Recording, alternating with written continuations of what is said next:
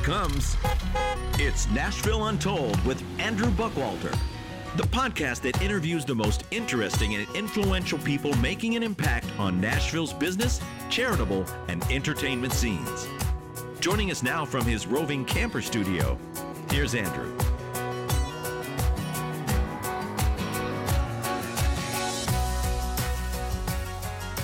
Welcome to episode 31 of Nashville Untold, and thank you for tuning in today. Today in The Rambler, I will be hosting Corby Linker. I mean, TV making is really, what I love about it is that it kind of is a combination of all my talents, and that I get, it's the writer person in me. I mean, I'm essentially like kind of a loner introvert type, and the writing is very much like my effort to try to figure out my place in the world and say that to somebody in a way that they might be able to relate to. Corby is an award-winning singer-songwriter, published author, creator, and star of a new scripted web series called Morse Code.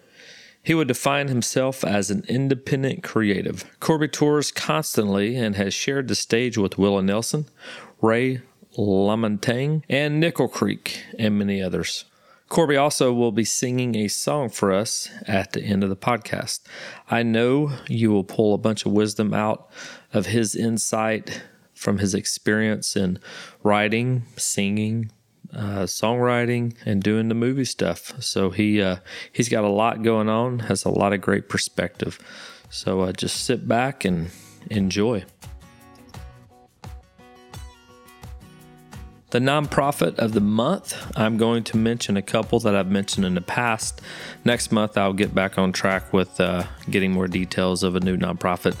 You can tell from the interviews that there's a lot of great nonprofits around Nashville. But A Door to Hope is one that I had mentioned previously with Brent Gambrell.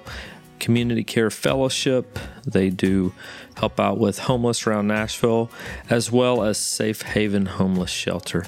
So those three are ones that I've highlighted before, so make sure to check them out, and there's plenty of ways that you can get involved in helping less fortunate around Nashville. Now, without further ado, here is Corby and my conversation.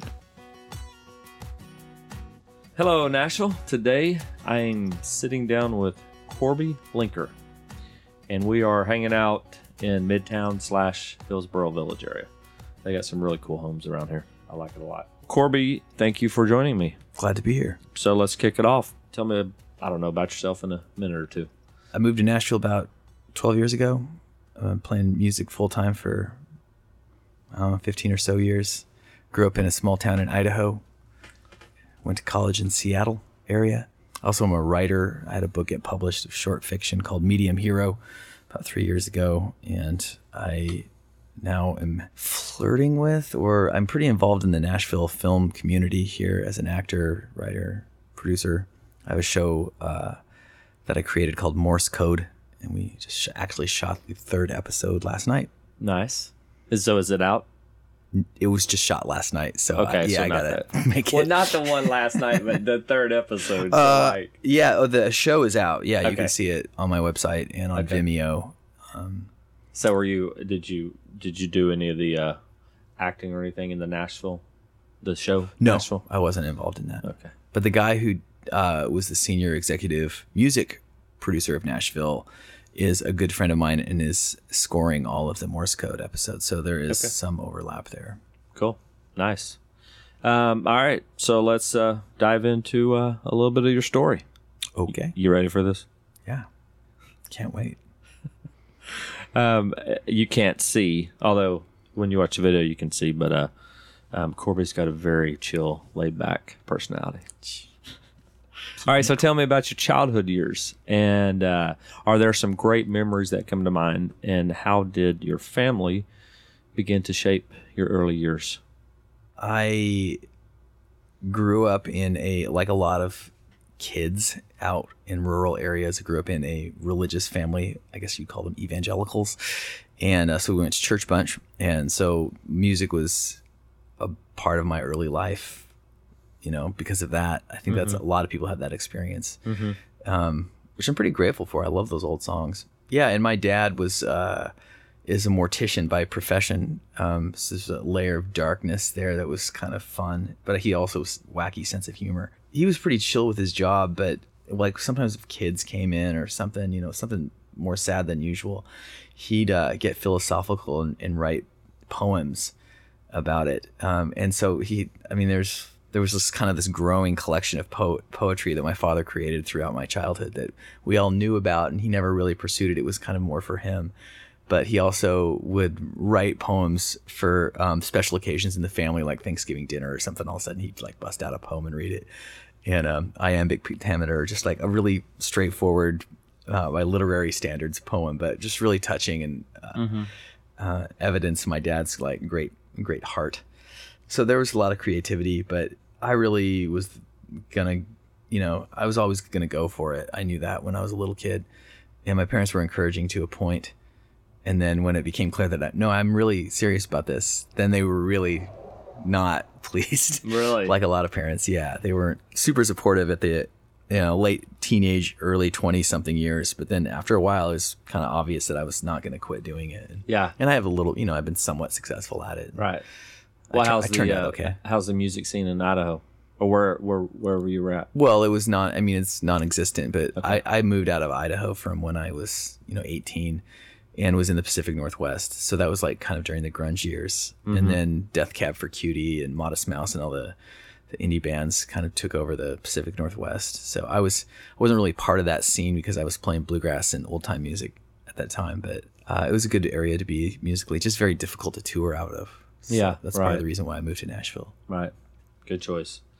So what age were you when you first picked up your first instrument?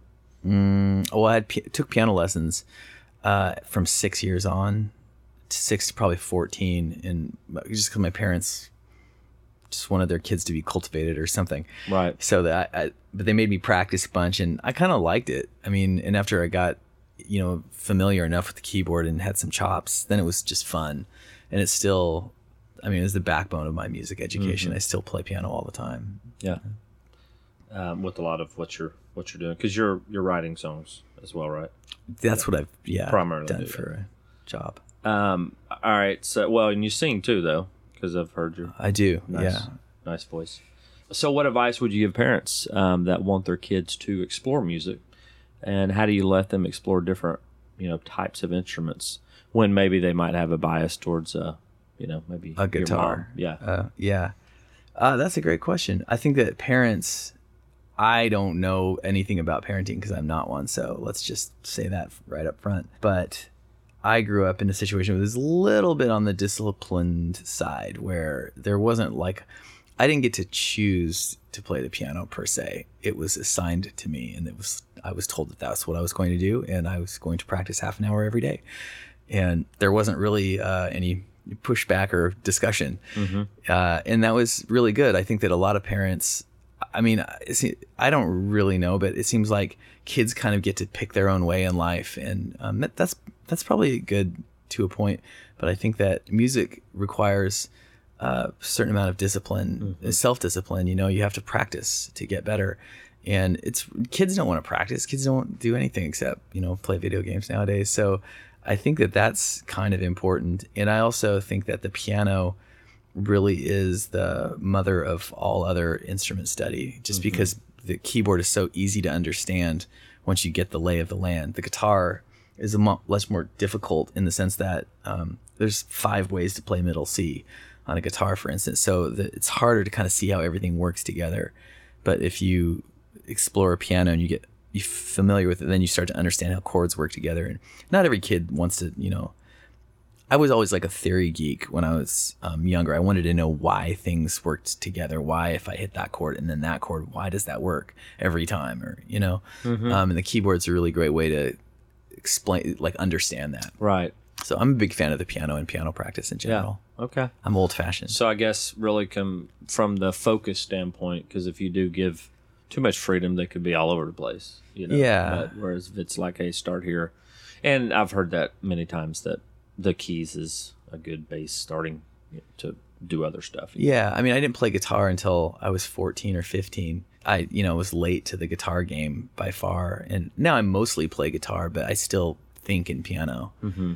And piano's fun too, because you can get deeper into music quickly just by virtue of learning how to read music. With guitar, it's kind of easy. It's pretty easy to get those chords in your hands, the basic chords, but to get deeper into that, it's a whole nother layer. But from the piano, at the very beginning, you're learning how to play melodies and play counter melodies with the bass. And it's a more musical experience, I think, than the guitar. But guitar is great for writing songs. Yeah. Still. So how old were you when you wrote your first song? I was 14. It was a terrible song called Maybe.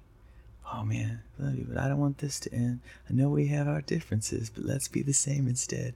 Just some terrible, little kid love song. But I always really liked Neil Young and the classic rock guys, James Taylor, and that really well-crafted song. That's kind of my wheelhouse. Yeah. So.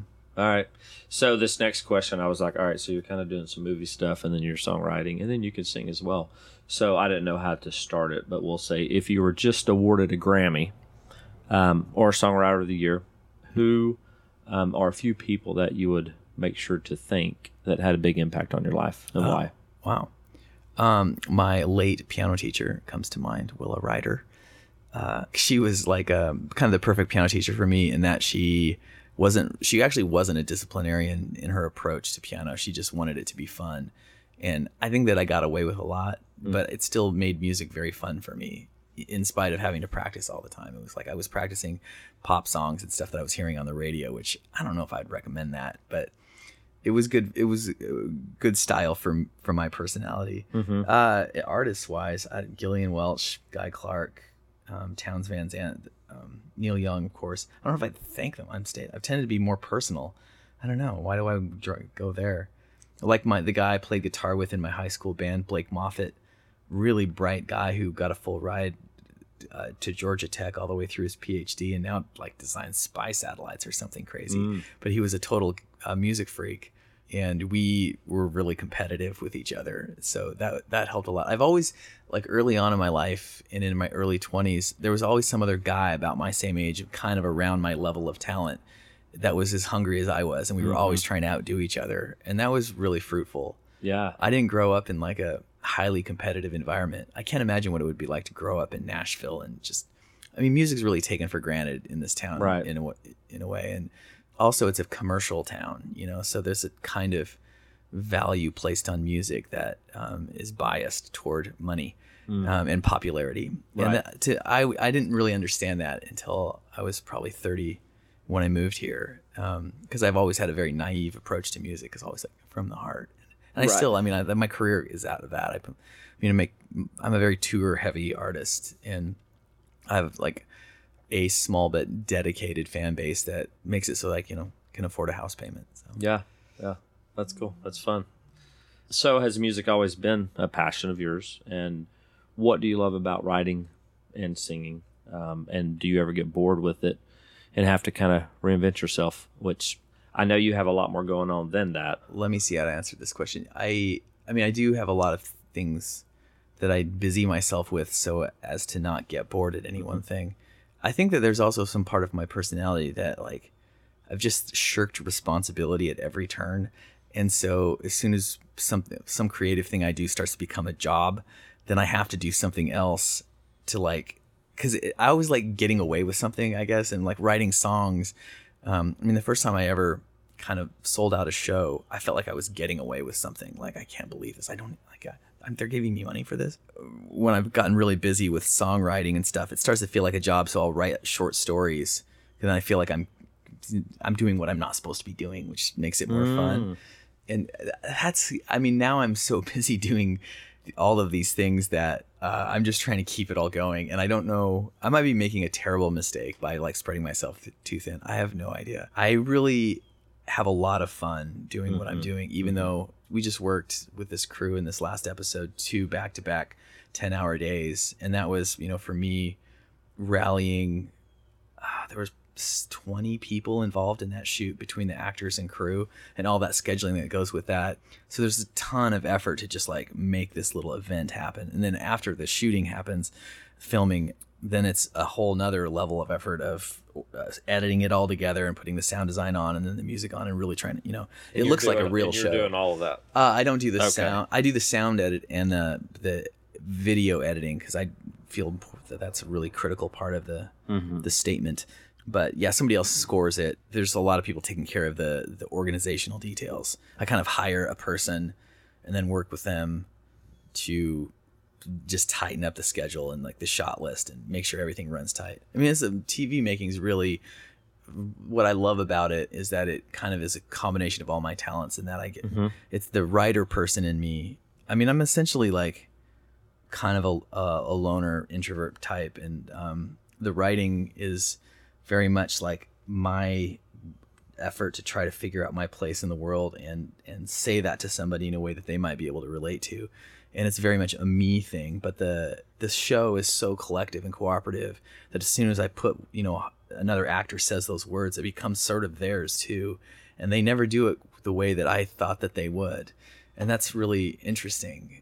So, and then the organizing part, I mean, I do a lot of things, and I like one of the things that I feel like I have to offer the world is that I will get it done. And I have that kind of like push go at the end of the day. And so the challenge of the show is like it pulls all of that together, and then of course every episode has a brand new song, so it still feeds that thing that I get to do. Yeah, I like it. I mean, because I think that's probably the key. And just like with me doing this, being in real estate, like how do I make sure that all of this kind of feeds somewhat of the same thing, And I think that's the cool thing about, I guess, as I've gone through different careers, I can look back at all of that and see how I incorporate something of all of that into what I'm doing. Yeah. So that's neat. That's kind of what you're doing, right? Because you're doing this, and it kind of ties together in a movie aspect. And yeah, I'm the type too that's like I get bored. I was talking to a fellow realtor, and he's super disciplined. Man, he's really successful. And we were just talking, and he was challenging me to like making so many calls and this and that. And I'm like, all right, I need to incorporate a little bit more of that. But at the same time, I'm like, I talked to another friend. He's like, yeah, he says, you're more of a business minded, not just a realtor, And I think that's because my personality is similar in the sense that like I'll just kind of get bored with if I got stuck doing that, because anything can be mundane, right? Sure. So it's like, how do you incorporate some excitement into it, which is kind of probably what you do, right? You get almost bored with it. It's like, all right, let's do something different, but it still feeds all the same stuff. Yeah, that's well put. Maybe. All right, so shout out one of your favorite restaurants and favorite nonprofits, and why? Favorite restaurants, I have to say Dino's in East Nashville, because it's a little dive bar with a really great burger, and I like it because it's my neighborhood pub. It's also like gotten kind of annoyingly famous because Anthony Bourdain did an episode there, and it's kind of a hipster joint. But I used to go. This is so East Nashville of me right now, but I've lived in East Nashville for long enough that I knew it when it was not cool. This kind of mover shaker gal named Miranda Whitcomb, who invented Burger Up, which is a successful local. I guess there's 3 stores, and then she's since sold that. But she starts up these restaurants, and she went in with a girl and they bought Dino's, and they left it pretty much the same, except kind of improved the food side of it. But I remember being in Dino's once about 10 years ago, and it was all just like crusty locals in there, a bit half drunk too early in the day. And I was there with my then girlfriend, and we were sitting at the bar, and all of a sudden she just like made a yelp, and I like looked at her, like, and the second I looked at her, I felt something running over my feet too, and we looked down, and there was a baby possum just running across the floor. Oh my gosh. And it was, it's since improved the decor, but I love that place. They didn't have the health sign on. Yeah, they didn't have. Somebody had taken it down probably. Better you don't know. Oh, that's funny, but good burgers. So that's good burgers. Yeah, and they also were nice to furnish their location for Morse Code, my TV show. So I shot 2 episodes there. Love that place. Shout out. Favorite nonprofit, Pet Community Center. I was just involved in a charity benefit for them. God, last weekend I think I was like a Randy Newman tribute concert. I'm a big fan of Randy Newman, So a bunch of local writers came out and played Randy Newman songs and raised some money for Pet Community Center. I mean, I'm a real animal person. Okay. And yeah, sometimes Cool. I probably like animals more than people. Yeah, I could see that. I mean, because they don't They're talk. easier to like. Yeah, they don't talk. I mean, and dogs come excited. What is it? You see the videos where it's like, you could leave for 5 minutes and then you come right back and the dog's just as excited if you were gone for a week or so. Yeah. So I know the music journey can have its ups and downs. So what are a few struggles you have had to overcome, and how did you do that? Well, I am definitely like on the independent side of things. I've had management and agents over the years, but I'm also a very it's the get it done part. Is I've struggled with this, and this is applicable to any business. Delegating. If you're doing it, it's going to be done right or the way you want it to be done. And also, corollary to that is nobody cares about your career as much as you do. And so I've learned, the whatever hard way is a dramatic way of putting it, but I'd rather know that something was happening the way I wanted it to be happening than have it not happen or be represented badly. And also the kind of music that I play, I mean, it's like crafted songs with just the right words. And I realize that I've learned over the years that that's not what everybody's looking for in music. A lot of people, soccer moms and stuff, they're just trying to get through the day with all of the list of things to do. Mm-hmm. So it doesn't generate a ton of money. It's a niche kind of genre. Mm-hmm. But after having pursued different things that were more like chasing money-ish, like getting syncs in shows, and I've done some of that stuff and had a little bit of success, but it wasn't what I felt like I was put on earth to do. It wasn't soul feeding. And for me, music is so, I'm going to talk around this for just a quick second, but like I'm doing acting now and I get a fair amount of gigs. I audition all the time. I actually have an audition to tape this afternoon, and I'm not precious about it. It's fun to just be somebody else for a second, even if that person is like a dad in a commercial, and I'm not precious about it. So it's like, it's just a thing I do for hire. Mm-hmm. It's fun. But with music is very personal to me. And I don't want to do something that's, as I've gotten older, I don't want to do anything that's not very meaningful or like, and so I've kind of honed, that's part of the reason why I've done the show and stuff. Cause otherwise you're kind of, if your music is naturally like a bit more poppy or a bit more commercial or whatever, then great. Then there's nothing to worry about. But I've noticed that mine tends to be very personal.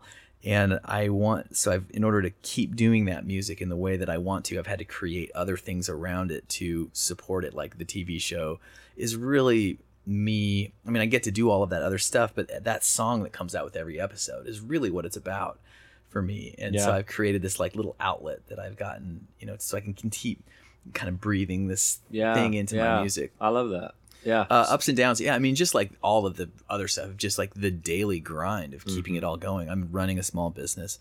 I'm always behind in emails, like routing tours. I have a manager that's helping me right now in San Francisco, and she and I work together, but it's still me driving the ship.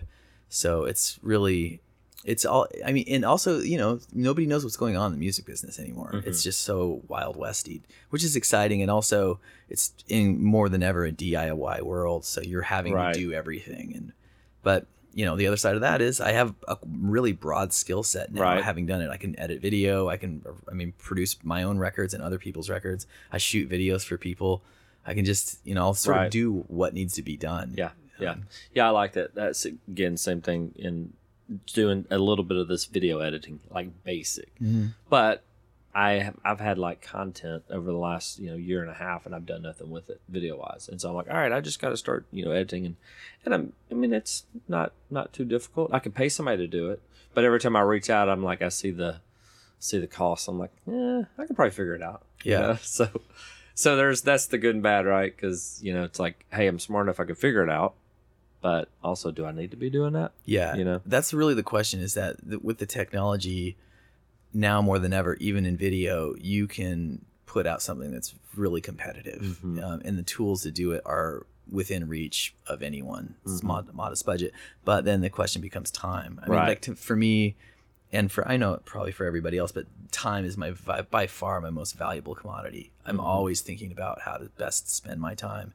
And that's not always like some kind of strategic evil, like how do I push my career forward, but just being really deliberate with choices. If I'm going to create a song, I'm going to sit there and unplug my phone for 3.5 hours and really get into it and try to do that. And yeah, sometimes, like with the show, I'm at a point where it's just so expensive to hire somebody to sound edit. I don't really want to sound edit the thing. That's like making sure everybody's speaking voice is at the same level, shots and locations. You get like what's called room tone that the guy holding the boom mic will get at the end, and you like have to drop that in at such a level to make it just all, you're trying to create this impression of this world. And people, until you're in it doing it, you don't realize how important that sound is and all the crazy rides that you have to do with the mics to just maintain this illusion that everything is happening with, effortlessly. Yeah. So that's a huge amount of time, but I can't afford to hire somebody else to do it. And so, okay, that's where I'm at right now. Right. Right. Yeah.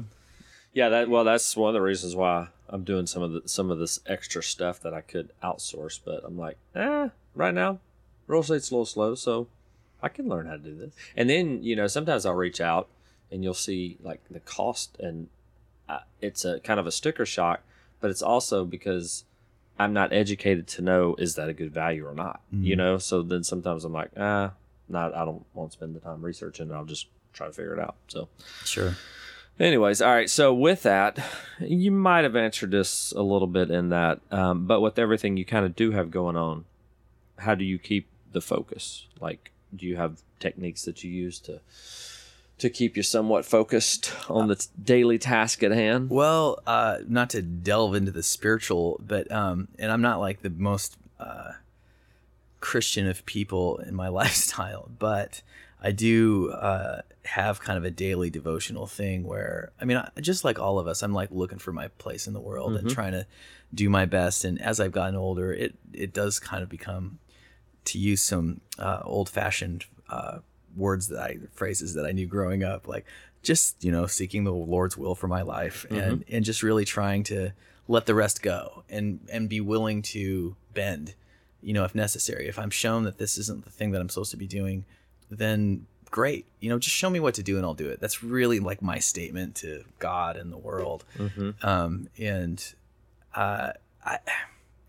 think that when I was younger, I was very determined to be a successful rock star or a musician. And there were some good habits that came with that. I do have a lot of probably self-discipline in a way. I will show up and do the job every single time, and I will put the time in necessary to do it, so on and so forth.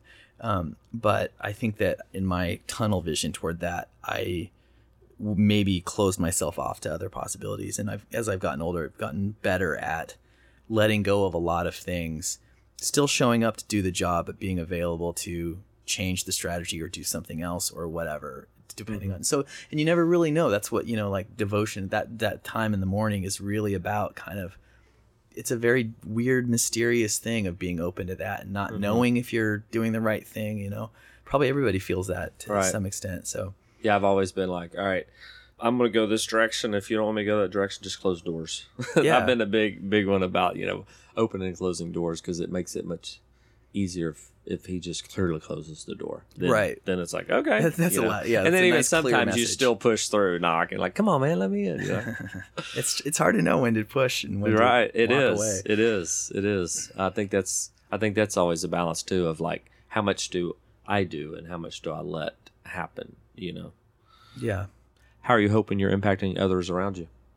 Very short term with the people that I work with, it's super important to me to create something that's worthy of other people's attention, time, effort, and talent. And so for me, the writing of the Morse Code show is what I'm focused on right now. And so that writing of that episode and the story arcs and the character arcs, I take it very seriously.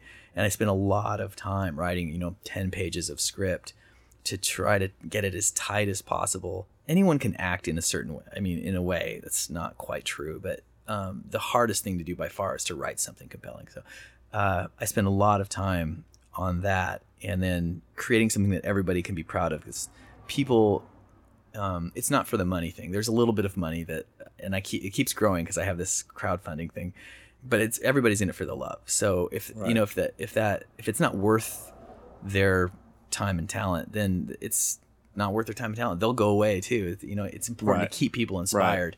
In the bigger picture, basic to my life is a desire to help people see things from another person's perspective. I think that's the thing that's so lost in the current, political and cultural climate, is that everyone, because of social media and whatever, you can start to just really surround yourself with people who think just like you.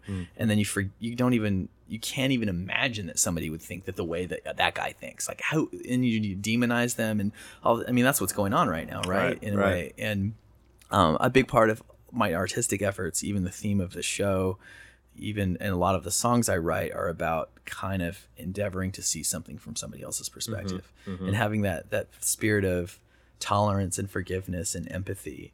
I think that's really, that's more important than my career to me, or any sort of success or whatever. It's just like sowing seeds of peace, I guess. Yeah, that's cool. I think I keep saying that, but yeah, you got some great insight. I love the perspective just by doing this, like interviewing, more people. And I think that's why I like interviewing musicians, because a lot of musicians are out experiencing culture. And I think I've read a couple quotes, just about just the fact of traveling just opens your mind and eyes to, different perspectives. For sure. I have to remind myself sometimes on the road, like when I think, how can people do the speed limit? There could be some reason. They could have some past accident or whatever. Meaning Instead exactly the speed limit. Exactly the speed limit. But yeah, I think it's always like, when you get to those points of frustration or anger, it's kind of like, why is this happening? And then pull yourself out of it and try to look at somebody else's perspective and the empathy. Yeah. That's something I'm working on.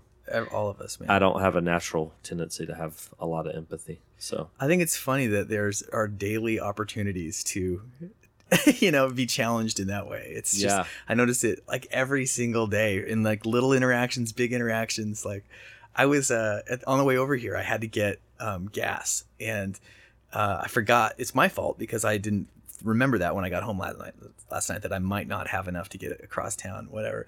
And I was running late, and cause we had this appointment, and so I stop at the gas station. I'm out there and like swiping the card pump, and it's like not working. And then I'm just like looking around this like crummy gas station. I'm just like all indignant, and I have like $6 cash in my life. Run in there, and I'm like, your card reader's not working. Like all like I'm super mad, and the guy's like, he didn't care at all. Right. I'm like, man, people just don't even do a good job, and that's another thing that's wrong with this world. Right. It's just like.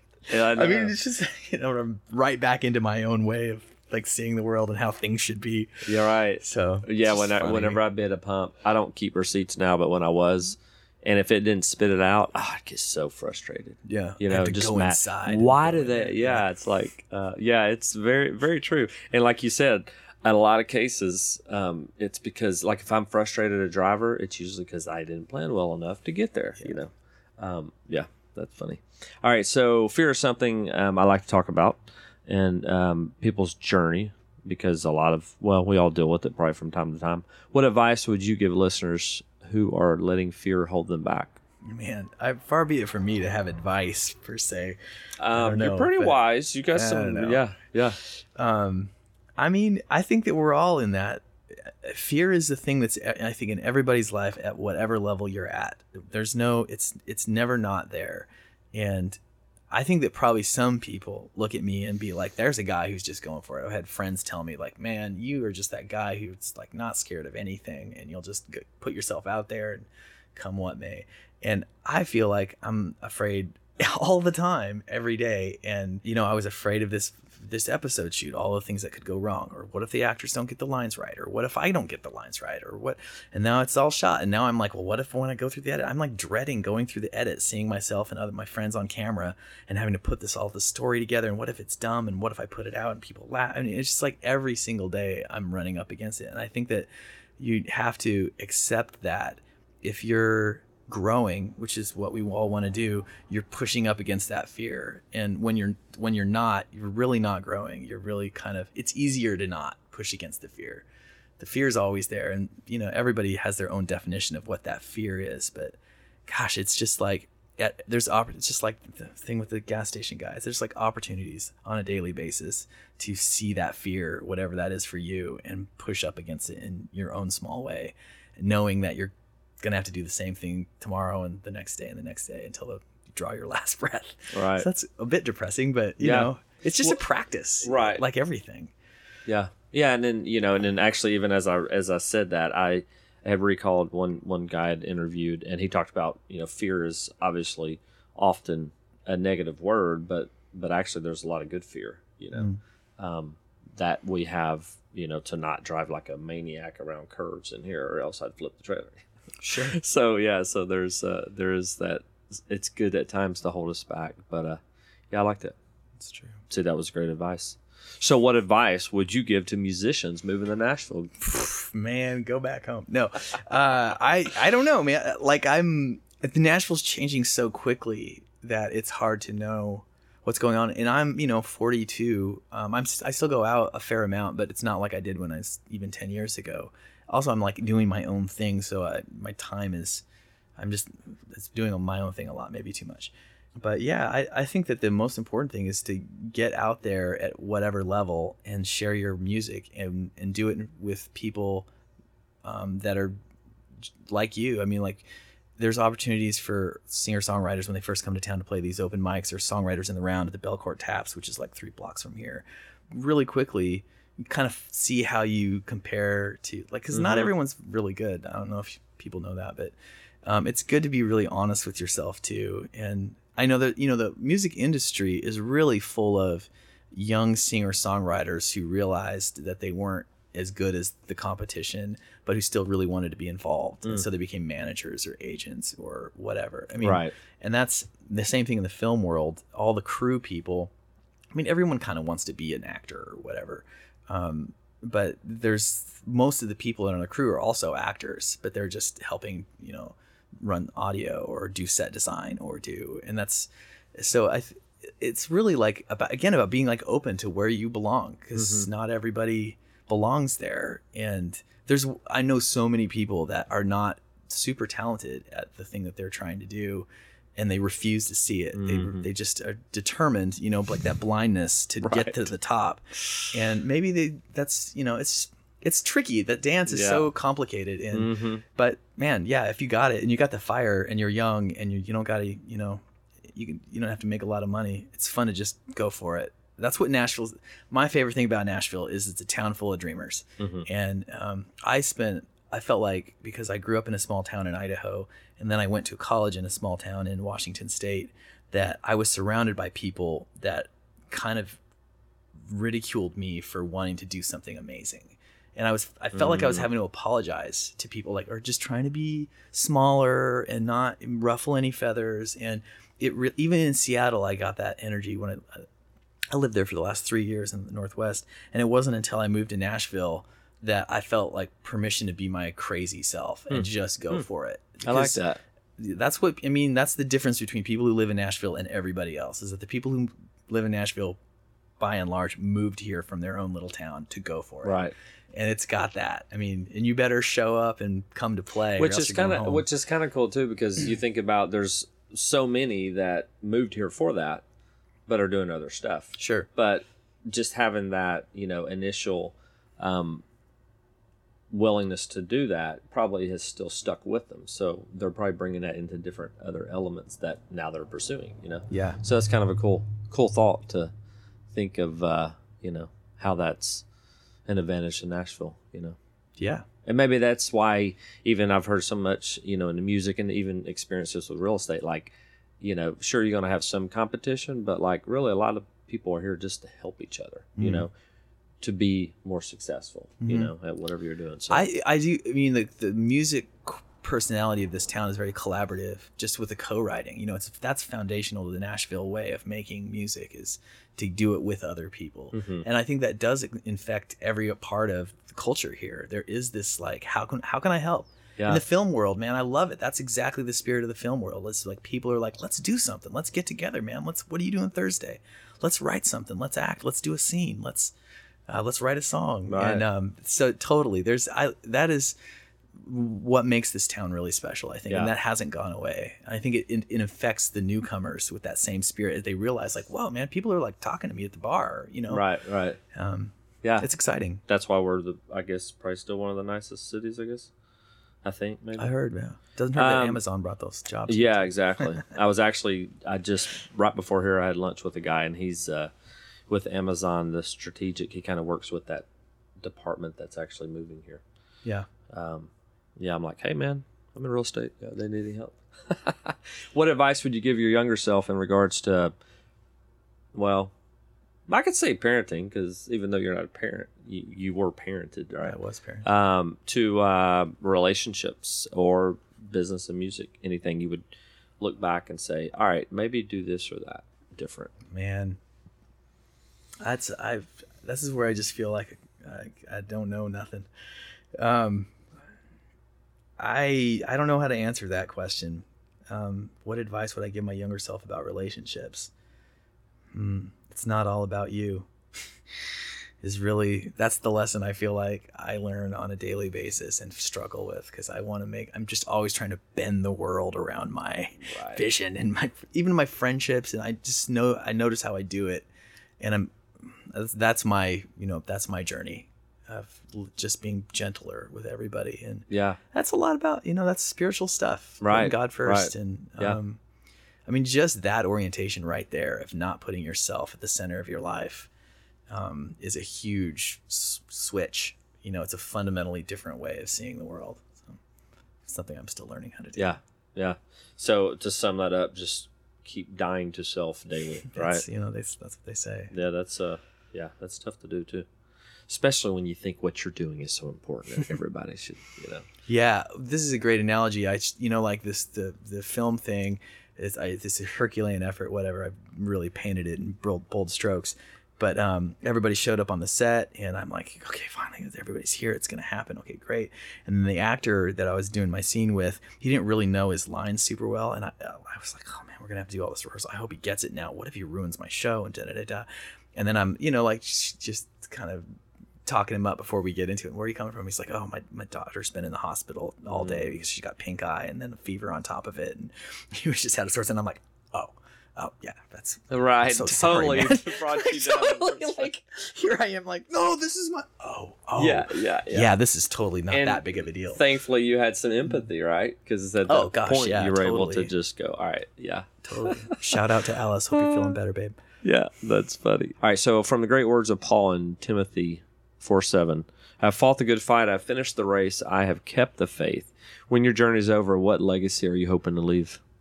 I hope that I've made the world a little bit of a more empathetic place with my work. I think that the artistic life, the thing that I struggle with more than anything is essentially selfish. I do things all the time where I'm like carving out 3 hours of my life to just try to write a song that I might end up with nothing, and often do. I'm terrible at buying presents for my friends and family. I'm like dreading Christmas because I'm like, what do I buy for people? I don't care about stuff myself, and so it's hard for me. But the thing that I endeavor with the art to do is to remind people of something that they already know, and that's something that they're not seeing on CNN or Fox News or whatever on a daily basis. People are so sucked into this drama, and if I were like talking to Christians, I'd be like, what are you so freaked out about? If you're a Christian, like, basic to your faith is the fact that God's got it under control, and you just need to seek His will for your life and let it go. Right. It's not your problem to fix here, folks. You don't need to change everybody's mind. And to non-Christians, I'd be like, man, I don't know what I'd say. I have no advice. Yeah. But I just want with my work to create an atmosphere where people are better able to see the perspective of someone who thinks differently than them, because that is. There's a reason why conservatives are conservatives, and there's a reason why liberals are liberals, and it's okay to be both. It really is. Yep. I love that. That's very true. Now I have a little quick segment. It's called the Nashville Real Estate Minute or Few. So how long have you lived in Nashville? 12 years. What made you choose Nashville? I moved here basically because I wanted to tour constantly, and it was a much more central place to tour out of. All right. What community did you land in, and why that location? Actually, the first place I lived was about a block away on the corner of Blair and Natchez. Yeah. And that was for about 6 months. And then I moved to East Nashville, and I've been kind of floating around East Nashville mostly for those 10 years. And then I bought a house at 5 Points, East Nashville, about a year ago. Nice. How do you like it? What would you say about East Nashville? I mean, there's East Nashville, and then there's Inglewood. I'm such a snob. I feel like I live in the center of the universe. That's no surprise. Lachlan Springs is where I live, and it's just so great there. It's like everything. I'm fortunate, too, because when I'm in town, I don't really have to drive a lot because I work from home, and it's a lot of computer work and booking and stuff. I just live in that little 8-square block area. There's a Kroger. There's a turnip truck. There's, the bars and restaurants right there. There's a great coffee shop. There's so many great things. And right. It's got a lot of personality, and it's a mixed community. It's an interesting place to live. Yep.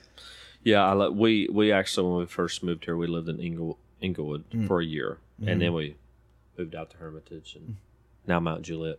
And I still love all this. I like the character and all that the community has to offer. Yeah.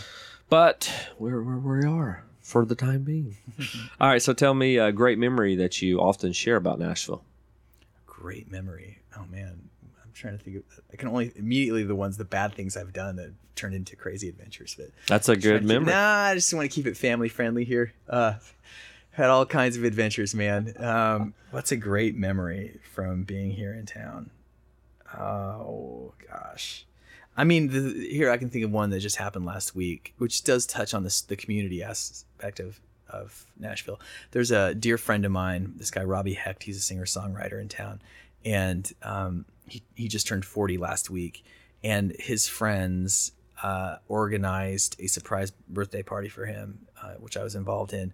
And so there's probably 15 or 20 people that showed up at this house. Surprise, he shows up. But the real kicker was that we'd all learned our favorite Robbie Hecht song beforehand, and so we made him sit on the couch, and we had like a little concert where we all played him his own songs. That's fun. And that was like that's kind of a Nashville thing. Yeah, that's really a thing that friends would do for friends, because he spent his life as a serious singer-songwriter. That's a lot of energy to put into something, and he's made a beautiful body of work. And you can really, if your name's not in lights and you aren't rich and famous, you can feel like why did I do all of this? So to remind somebody that, man, this was worthy, was a real gift to give and get. Yeah, that's awesome. I like that. All right, so what to look for in a good real estate agent? I don't know. You just bought a house a year ago. I did, but I did it in such a weird way. I lived at this. I'll just tell you how I bought my house is that I lived there as a tenant for 3 years. Okay. And the guy who's the landlord, he was just kind of a cool guy, and older guy, and maybe musical. I mean, he was musical. I don't know if he was a professional musician ever, but he was just sort of chill and but shrewd. And I just noticed how he took care of the property. He was really pretty on it. And so one day I asked him if he was ever going to consider selling the house, and he just like looked me up and down, and that one, I could tell it right there. He sized me up, and it was just like, this guy, for real. And I think I passed the test because he was like, yeah, in June I was thinking about putting it. So I was like, well, let's talk about it, And so about 6 months of just sort of casual talking until it got more and more serious, and we started talking about prices, and then I got the inspection, and we went, and it really was a very smart decision for me. The house has a unit behind the house that I rent out, and it pays 2/3 of the mortgage, and so it was just really about a down payment. And now I'm in a great location that's not going to go anywhere. So you rented for 3 years. How long you said you've been here? 12. But so I've been in 10 other places. I mean, I've been moving around Nashville forever. Okay. Yeah. But you've been renting at different places. Yes. All right. So sometimes you don't need a real estate agent. Yeah. This is once in a while. So what advice would you give to someone looking to move to Nashville? Well, keep your eyes and ears open, and don't say nothing bad about anybody. Sounds good, because it'll get around, right? Absolutely. All right, cool. Well, we'll hear you play a couple songs. Okay, great. Well, that's Corby Linker, and that is his story, or as I always say, some of it, because we know there's so much more to everybody's story, and you can only get so much in about, 45 minutes. But Corby had a lot of insight, a lot of perspective, and for someone who has so much going on, he obviously keeps it together. Make sure to check him out around Nashville. Make sure to tune in next week as Beth English join me in the Rambler. She is the founder of Nashville Creative Group, and the interview with her was awesome. She is she's full of wisdom through life experiences, and I was pretty blown away with a lot of the insight and a lot of her life experiences and letting God lead and creating space and, just finding herself within her journey. So it was a lot of fun. I actually just did that today right across from downtown, across from the Titan Stadium. We had a great time. So make sure to tune in for that one next week. The sponsors for the podcast are the one and only me, Andrew Buckwalter, with Buckwalter Impact Group of Benchmark Realty. If you have any real estate needs in Nashville, if you're looking to buy or sell or looking for investment properties, make sure to give me a shout. I love doing the podcast. I love meeting new people. I love sharing the stories and sharing what others are doing in Nashville. But first of all, I love real estate, so I am here to help you.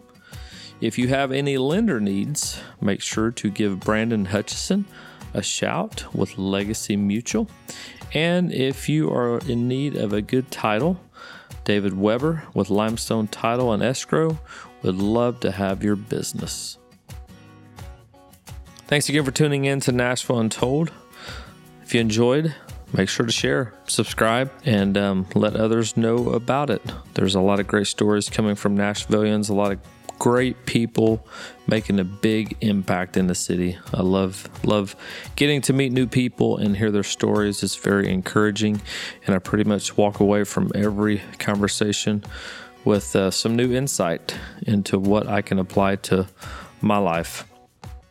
Make sure to check out the show notes for more details on Corby and links to the shout outs from Corby within the podcast, the nonprofit, and the restaurants. And now, sit back, turn up the volume, and take a listen to a song from Corby. Like I was saying earlier, the Morse Code TV show features a new song with every episode. So this is the first song on the pilot. It came out. It's a new song called If You Love Somebody.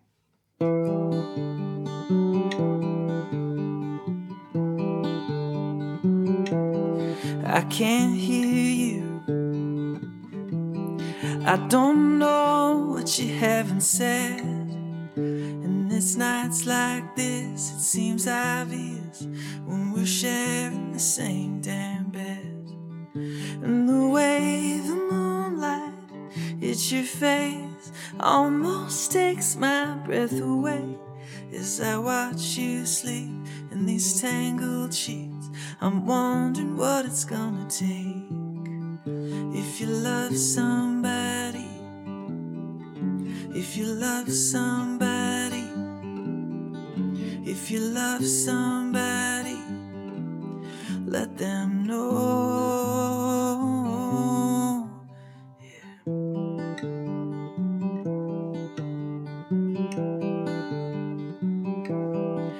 And the words I want, are they all on the tip of your tongue? When you try to speak, are they buried so deep that they're never gonna come? And you told me with your eyes before, why do I want something more? If you love somebody, yeah. If you love somebody, if you love somebody, let them know, let them know, yeah.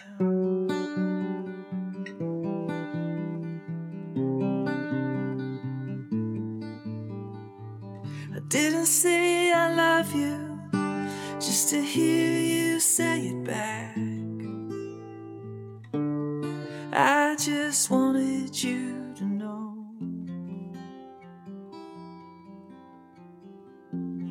I just wanted you to know. If you love somebody, if you love somebody, if you love somebody, let them know. Yeah. If you love somebody, if you love somebody, if you love somebody, let them know. Let me know.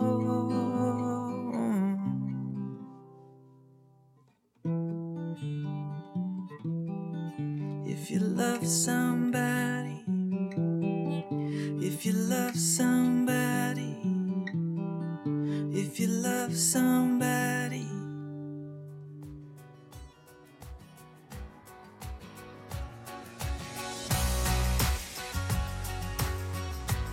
We hope you've enjoyed listening to Nashville Untold with Andrew Buckwalter. We encourage you to leave us a rating or review on iTunes. And be sure to subscribe so you won't miss a single episode. To be a guest on the show or to share your thoughts, send us an email to podcast@andrewbuckwalter.com. Until next time,